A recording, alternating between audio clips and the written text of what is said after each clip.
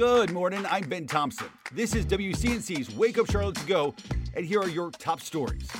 The Mecklenburg County DA says 2 CMPD officers were justified in the shooting of an armed robbery suspect. This happened just last June at a Food Lion on Tuckasegee Road. District Attorney Spencer Merriweather says suspect Kevin Boston reached for a gun in his pants before the officers opened fire, killing Boston. The state will not pursue charges against the officers involved. The Gaston County community remembering the life of a 17-year-old student. Troopers say Walker Hayes died after a car crash along Highway 321. Friends and family came together Tuesday night for a candlelight vigil in his honor. Hayes was a student at Highland School of Technology. Officials say the crash is still under investigation.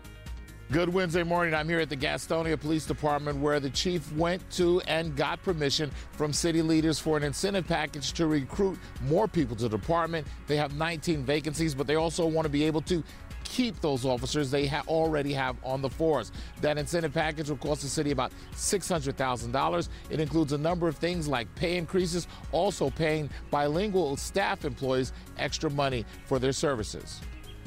I'm Bree Jackson in Washington. President Biden sending a powerful message to Russian President Vladimir Putin and the world. During a 20-minute speech in Poland, President Biden called the war in Ukraine a test for the ages and warned of a long-term fight for freedom.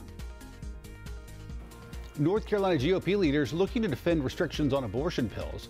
Senate Leader Feldberger and House Speaker Tim Moore filed papers in federal court to become defendants in a recent lawsuit on the issue.